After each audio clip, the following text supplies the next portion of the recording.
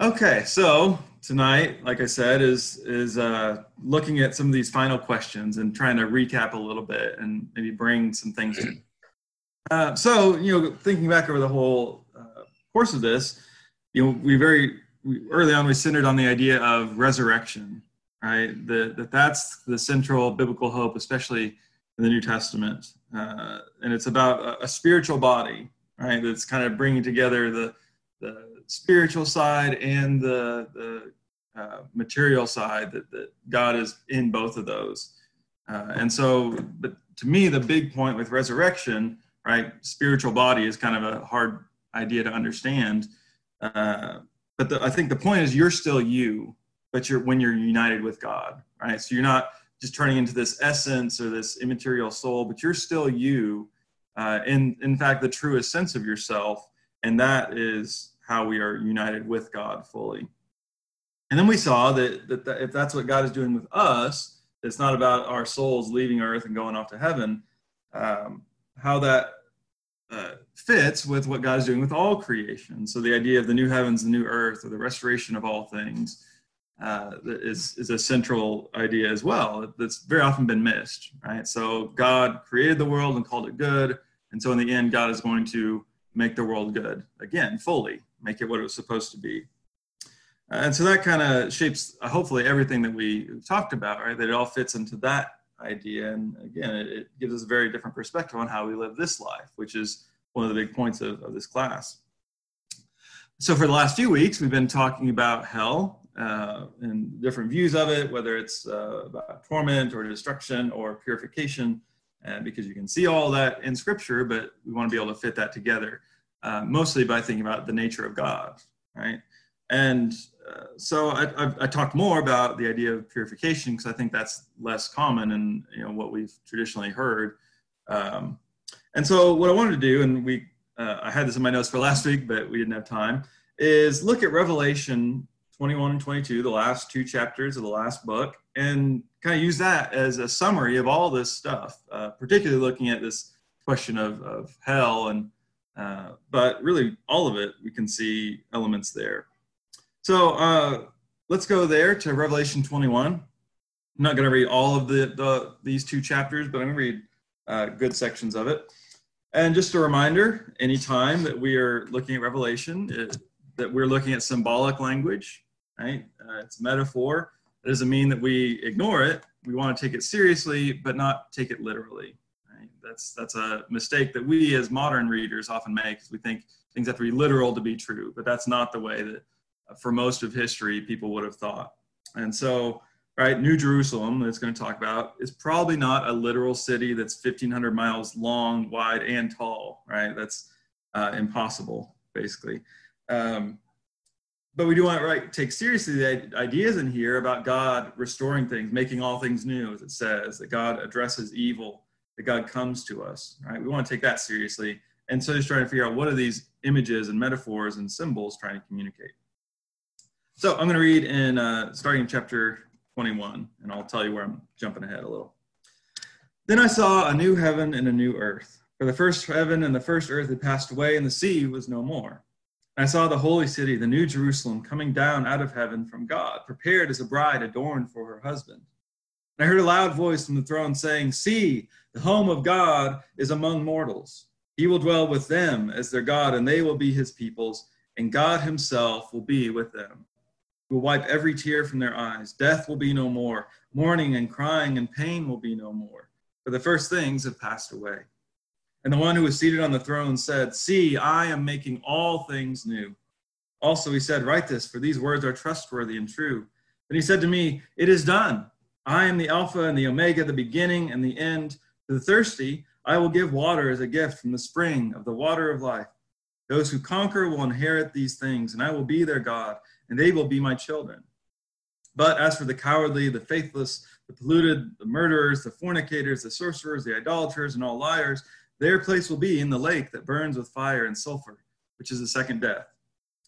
I'm going to skip down to verse 22, and there you get kind of the vision of New Jerusalem and describing all the walls and what they're made of. Verse 22. "I saw no temple in the city, for its temple is the Lord God, the Almighty, and the Lamb. And the city has no need of sun or moon to shine on it, for the glory of the God is its light, and its lamp is the Lamb. The nations will walk by its light, and the kings of the earth will bring their glory into it. Its gates will never be shut by day, and there will be no night there. People will bring into it the glory and the honor of the nations, but nothing unclean will enter it, nor anyone who practices abomination or falsehood, but only those who are written in the Lamb's book of life.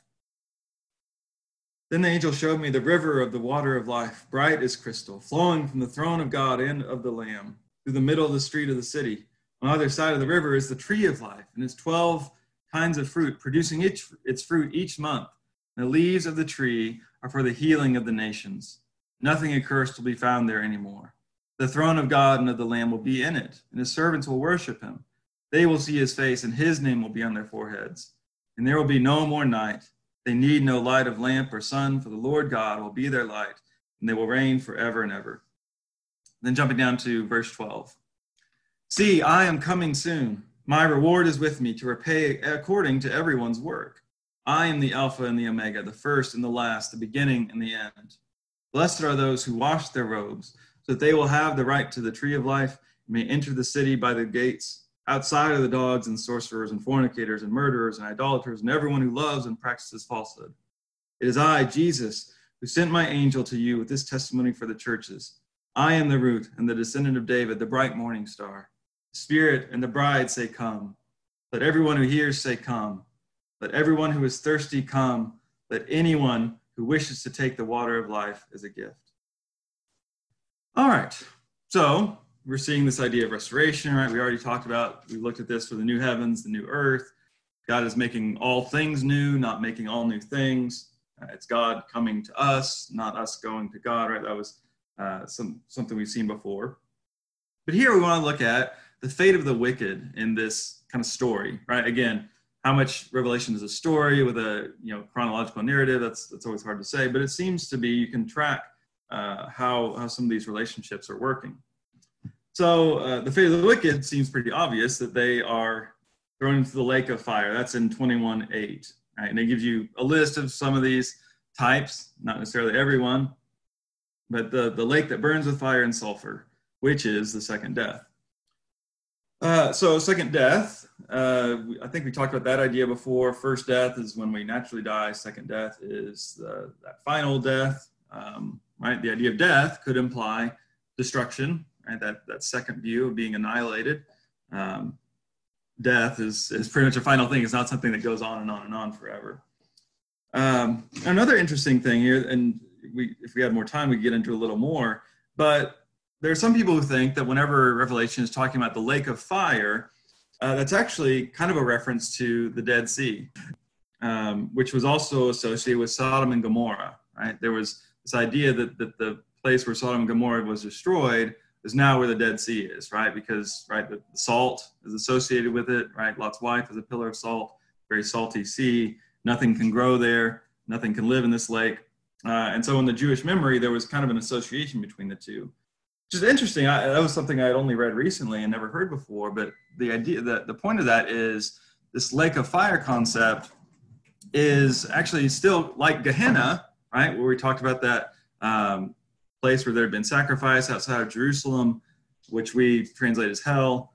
The lake of fire also is building off of a real place with a history of judgment, right? And so they're taking this real place and kind of using it in a metaphorical way here.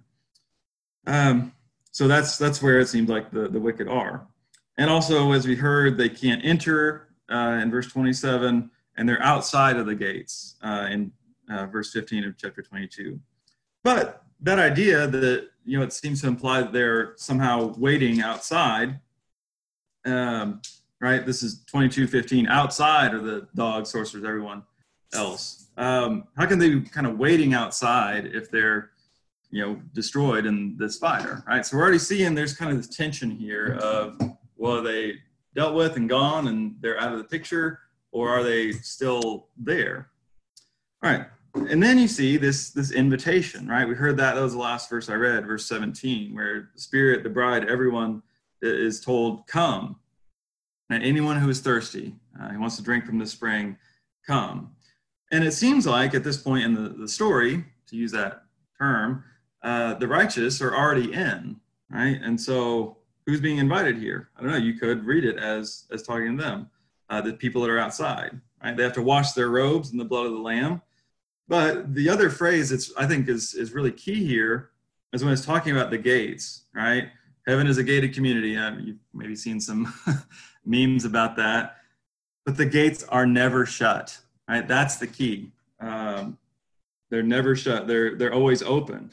Well, who are they open for, right? I mean, that's kind of interesting, right? Usually the purpose of gates and walls is to keep people out. Well, it says it has those, but they keep them open, which again, it raises that possibility of, well, is there somebody it's open for?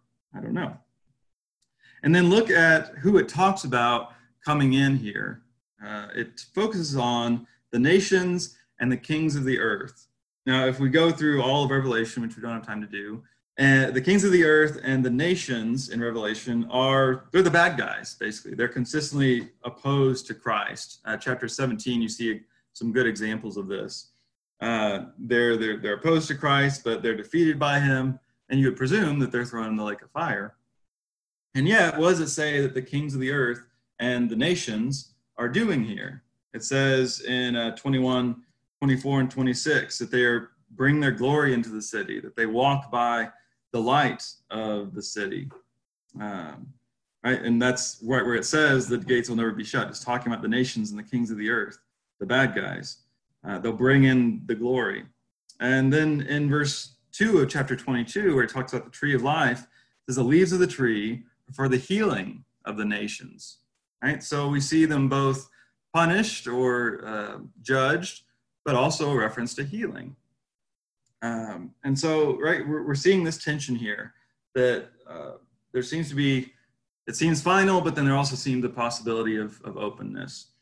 And obviously it's clear that evil has to be left behind, right? Nothing unclean will enter it, verse 27, chapter 21, right? If you're practicing these things, you can't bring that in. But the way I think of that is it's like if you have a dog and they've got a stick in their mouth and they're trying to get through a door, but the stick is too big, right? It's not that we're not letting our dog in. It's because he's holding on to that thing, he can't make it through. And so it's the idea that these things, falsehood, lying, murdering, they don't fit. And so if you're trying to bring that in, if you're still trying to hold on to that and be in the New Jerusalem, you just don't fit. And so you got to let that stuff go. And so, again, I don't know if that gives a definitive answer, but I think we can see here the point that I've been, I think, trying to make the last few weeks. We want to hold together the warnings, very serious warnings that are all through Scripture about those who choose a way of life that's apart from God, but also to see the hope, right? The gates are always open. Again, this is why we're reading The Great Divorce for our book club, because I think it's pointing in the same direction that, as we talked about last week, all in hell choose it, right? If God had his way, God doesn't want anybody to perish, but God gives us freedom. And so we're trying to hold those together and take both sides seriously. But like I said at the end of last week, the Christian story, I think, calls us to hope. Hope is, right, faith, hope, and love. Those are the three biggies. And so it's not a bad thing to have hope. Okay. Well, we'll get into some of the questions that I had from people in the class. But again, if you ever think of something you want to talk about, happy to do that too. So moving to something very important now that we've talked about the final story and possibilities and hope and destruction, we get to the big question of, do all dogs go to heaven? Because we're all wondering, right? And when you say dogs, I guess we can include cats or whatever animal you care about. That was my question. Okay, Aaron Jane wants to admit that was her who asked. So the first thing I would point out is to think about the nature of that question, right? Do all dogs go to heaven? Right? As we've seen, one of the big things I've tried to emphasize that through all of this is that going to heaven when you die is not really the big focus in the biblical story, right? It's about this bigger view of God restoring everything and God coming here, right? Not our souls going to heaven. And so, right, and because that's usually how that question gets answered, right? Well, animals don't have souls like humans, and so they don't go off, their souls don't go to heaven like our souls do. Well, it's kind of not, it's missing the story completely to frame it that way. So really what I would ask is, where does the Bible teach that God only cares about humans? All right, now we can find plenty of places that say we have a special role within creation, right? To be caretakers of it, have dominion or responsibility for it. We talked about that idea several times. But does that mean that we're the only ones that God cares about? Who made the animals? It was God. So I think God should care about them too.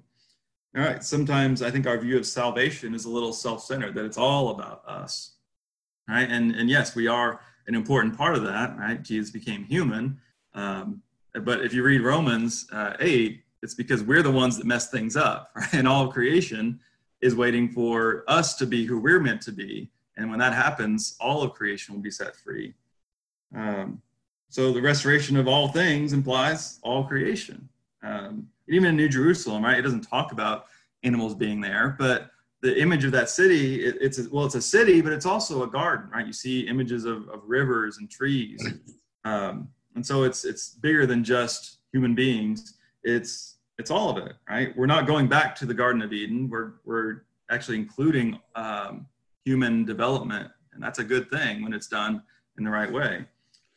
Chris, wouldn't you think that as far as like the animals, for example, if God went to all the trouble to make sure that all the animals were on the ark and were cared for and provisions were made for them to all be together in a way, even the ones that ate the others were still all made to be where they could live together during that period of time, wouldn't it stand to reason that he would have provisions? I mean, he cared for the animals then. That's a good story to bring into that. I hadn't thought of that before, but yeah, God cares about the animals then.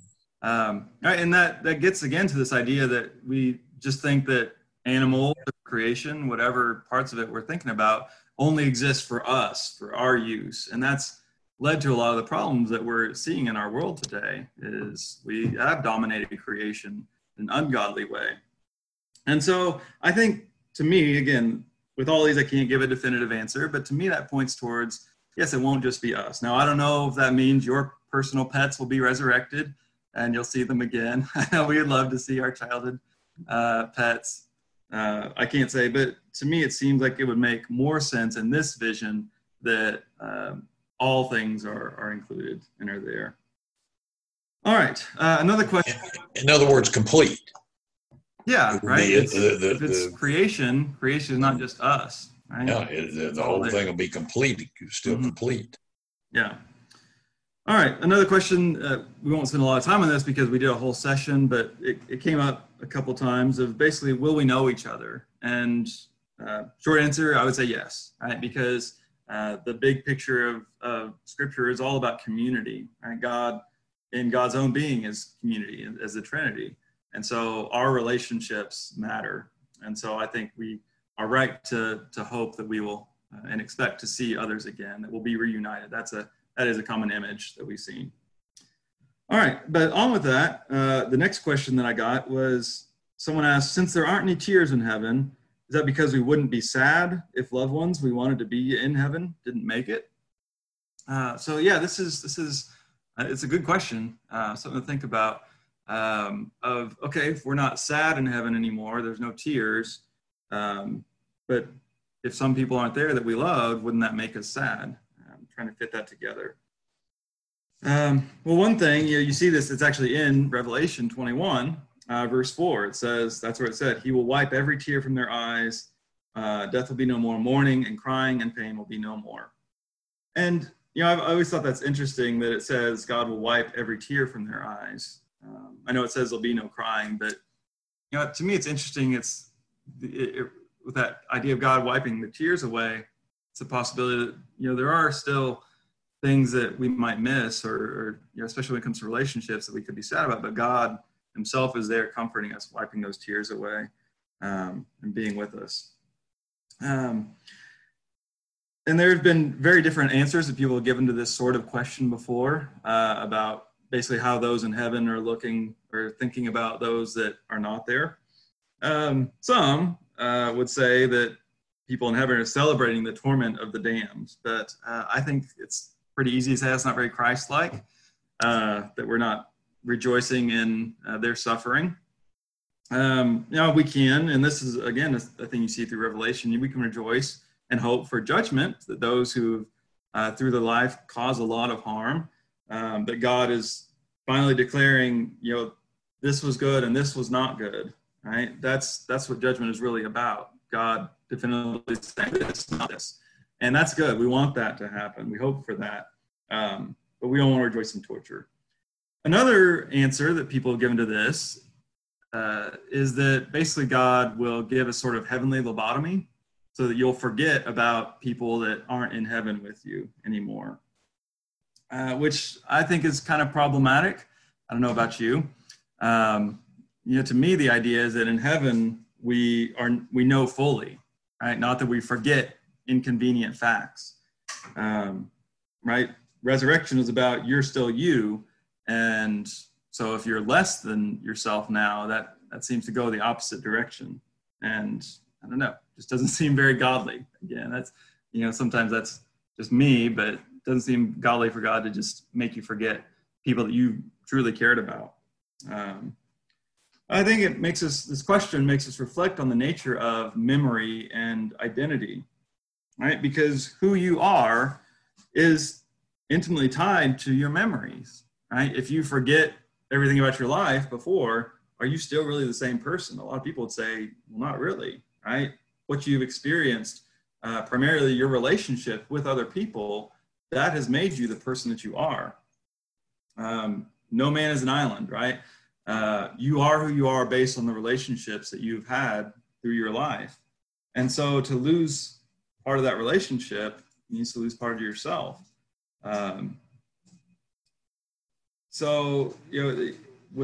If we're reflecting on those people, I don't know how that works. Really, my point is just forgetting them doesn't really make sense. The idea that, well, you just wouldn't think about them, right? Is neglect of suffering all that godly either? I don't think so. And again, as we've talked about before, if I can be more forgiving or care more about suffering than God apparently does, then something might be wrong with my picture of God. Pity for the suffering is the heart of God, right? It's what led God to become human and die on a cross, to fully enter into our suffering. God enters into that suffering in order to relieve it. And so I don't have a perfect answer to this, but I think, it makes us reflect on the nature of how that works. If it's just, well, they're stuck down there and they wish they want to repent and they're sorry, but God just says, no, forget it. I don't think that fits as well. Now, I don't think that means that just everybody gets in automatically, as I've said before. But the idea that we would, mourn their loss makes sense, but we still have to reconcile that with it saying there's no mourning. It's actually in the chapter we're looking at tomorrow for Great Divorce. It talks about pity, and there's a way that pity can be used as blackmail, right? Where people want to make you feel bad by not repenting, right? And that's not going to work. Right? You can't bring hell into heaven, like I said, right? You can't. It just doesn't fit. But the desire to save somebody, that's a good desire, and so I think we want to reflect on that a little more. Okay, so that was sort of an answer. Any more questions or ways I can clarify a little with that? I don't know about. Sorry, I finished, so I can hop back. All right, welcome back. This is something that's hit me as the kids are getting older. Is that at some point you realize they're not really your kids. I mean, you gave them genetics, and there's all kinds of stuff when you look at them and you go, oh yeah, well that came from Uncle Bob or whatever, and so forth. But at the end of the day, they're not yours. Yeah. And it's kind of unsettling. But then you realize, you look at your own parents and you go, well, I'm my own person. Mm-hmm. And I think maybe the reason that there wouldn't seem to be mourning in heaven for those loved ones is because there's this reorientation. When you're in heaven, you see how everyone's ultimately just connected to God, rather than through this kind of chain of ancestry and so forth that we have this immediate need for. I mean, when you think about it, your friends that you love and care for and want to see there, I mean, obviously there's all kinds of situations, but I think a lot of the time, the people that we would see as friends are the ones that we recognize in them the Spirit of God. I mean, that's one reason we're friends with them. So well, they're going to be there. They're going to be there. And then those that aren't, it may hurt, but again, when you're there with God, it's almost, could it be just so overwhelming that hey. Yeah, it does redefine all relationships, right? And so, it's tricky. I think we don't want to say, well, we just forget about them, but we see it we see everything differently, right? All our love now is partial. It'll be complete there. I mean, change the perspective we have on some of these relationships, but at the same time, it's hard for me to say that means you would stop caring about somebody, but it's going to be different. And that's, again, a lot of this is, there's tension still. There's going to be some mystery, but I want us to at least reflect on it a little bit and give us something to think about. So thanks. All right. So the next question that somebody had turned in asked, are pedophiles or murderers judged or punished the same as a philanthropic atheist? It's also interesting, good question. Now, we did talk about judgment in one of our sessions. I can go back and listen to that again if you want. Emphasize that judgment, everyone is judged, right? What you do matters, even for Christians. And so the idea that it's just, well, did you get baptized or not? Did you make the commitment or not? That's all that matters. Well, no, it seems like how you lived does matter. And I don't know about you, but when I was growing up, I remember sometimes hearing this idea that like all sin is the same to God. And so whether you killed somebody or whether you told a white lie once, either way, you're going to hell. I don't really see that idea in Scripture that much. I don't know if somebody has a place where they can see that clearly. To me, that seems it was more of a scare tactic, honestly, to get people to make a commitment. Like, well, if you told a lie, you don't have to be a murderer. Right? Yes, all sin matters. We don't want to just ignore it. But I think, for the sake of justice, it would make sense that God would judge different sins differently, right? Or even if you're going to make amends for it, right? That process is going to be different. And so, but what is the difference in, like a murderer, which is a very obvious sinful act, and someone who does good in their life but doesn't claim to believe in God, the philanthropic atheist, right? So maybe they give a lot to charity or engaged in a lot of things to make the world a better place, but didn't say they believe in God. One answer is to look at Matthew 25 in a particular way, right? Matthew 25, we have the parable of the sheep and the goats. We've probably referenced it before. Pretty well known, right? That he separates the sheep and the goats. The sheep were those who fed the poor, took care of other people, not knowing that it was Christ. And the goats are those who didn't do those things and didn't recognize that it was Christ, that they weren't helping.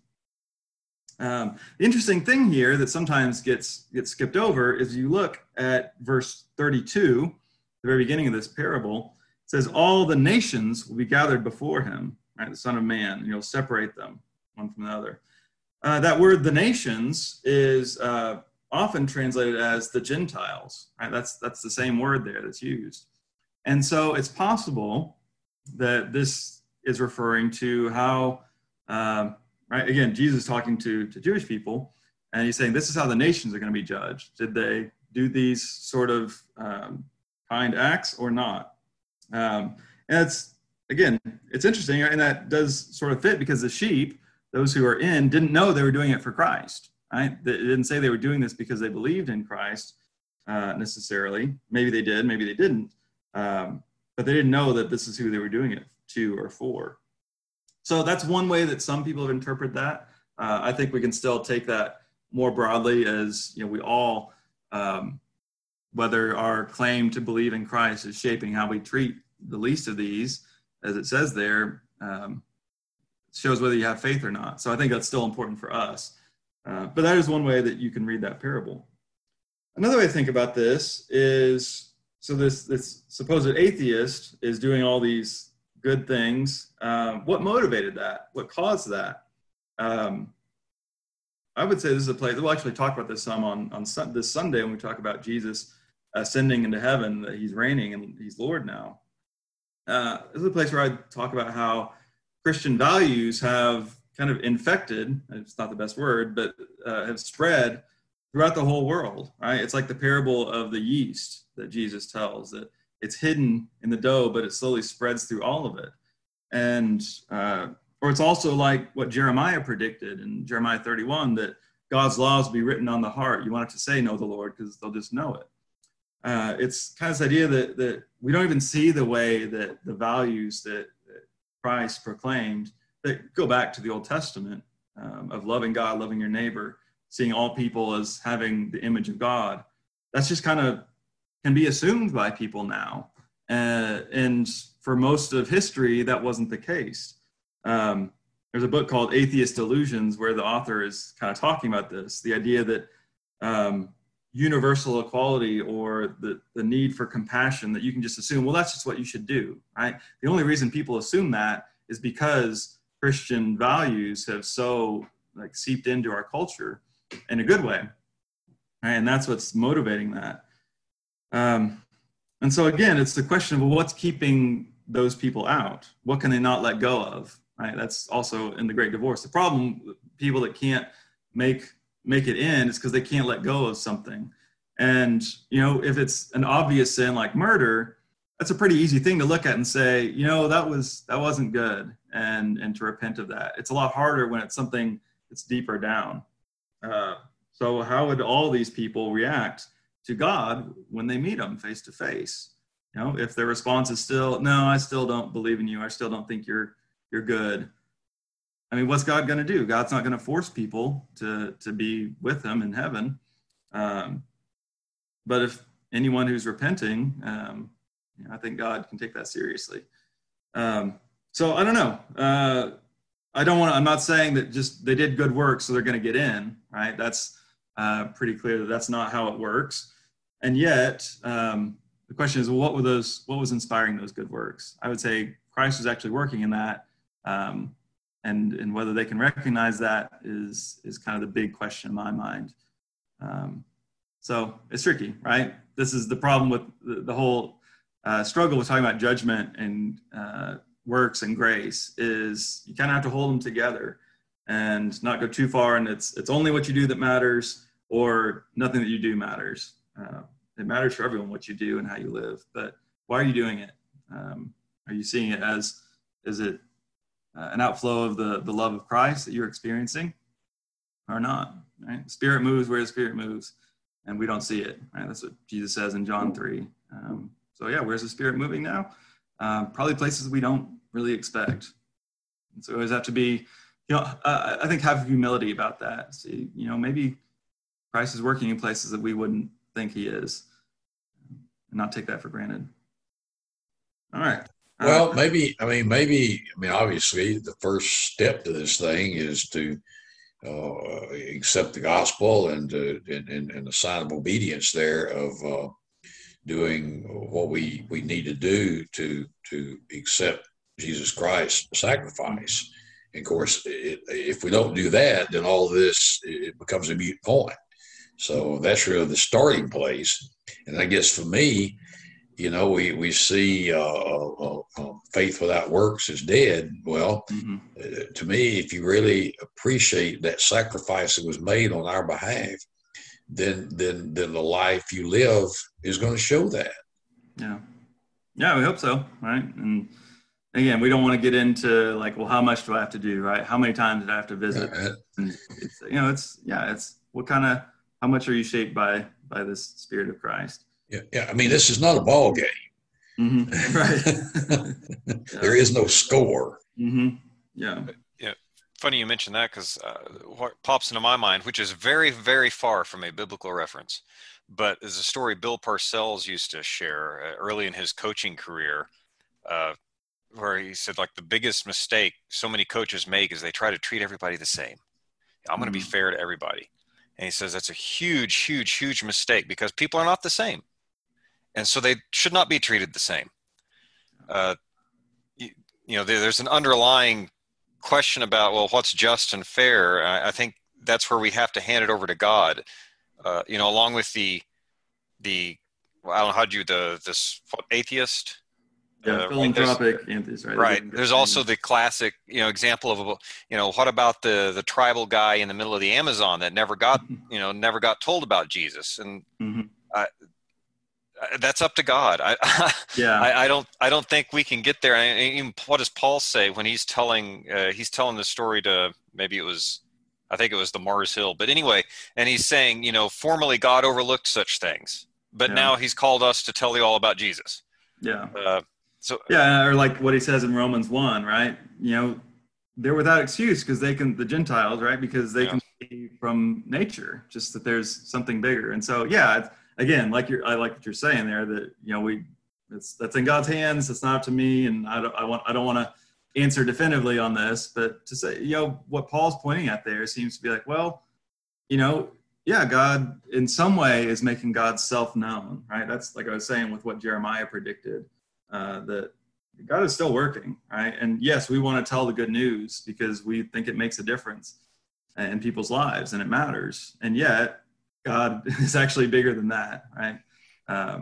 God's spirit is working everywhere, and we're just trying to join in that work. All right, let's look at, I have one more question that people had turned in, and that will probably be all we have time for. So someone asked, does it matter if you like God? You just need to fear or follow God to get your ticket? No questions asked? Okay, so this is kind of the opposite side here, right? We were talking about the non-believer who's doing good things, and here we have, I guess, a believer who doesn't really do much or doesn't really like God. They just, said the right words. And so my first question to this question is, well, if you don't like God, why would you like heaven, right? If heaven is really just being in God's presence fully, then what makes you think you would like that? And I also ask, what is it about God that you don't like? Right? It could be that you're rejecting a bad view of God, right? God being overly violent or angry or controlling. And that's a lot of what I feel like I'm trying to do, is break down some of those negative views that aren't really God, right? Maybe the reason people are rejecting God is because they're rejecting what is not God. But they don't then move on and find what God is actually like. We're all somewhat ignorant in this life, as we talked about before. We're not totally free to choose the good, right? We're trying to become more free by following Jesus. But it's what do you not like about God that you're rejecting, I think is important. And the story that this made me think of was the prodigal son, but not him, not the younger son, the older brother, right? Because he shuts himself out of the party. Why? Because he doesn't like the father's forgiveness and generosity, right? He sees what the father is like, that he's loving, and he accepts the other son and forgives him, but he doesn't want any part of that, right? He doesn't think that's right. And so he shuts himself out. And so again, heaven is just being more in tune with God's goodness and love and mercy. And if you don't like those things, then you're kind of choosing to reject God. And so it's not just about getting a ticket into heaven. It's about how you live, right? How you live matters. Are you becoming more and more in tune with the Spirit of God? And are you seeing more love and joy and peace?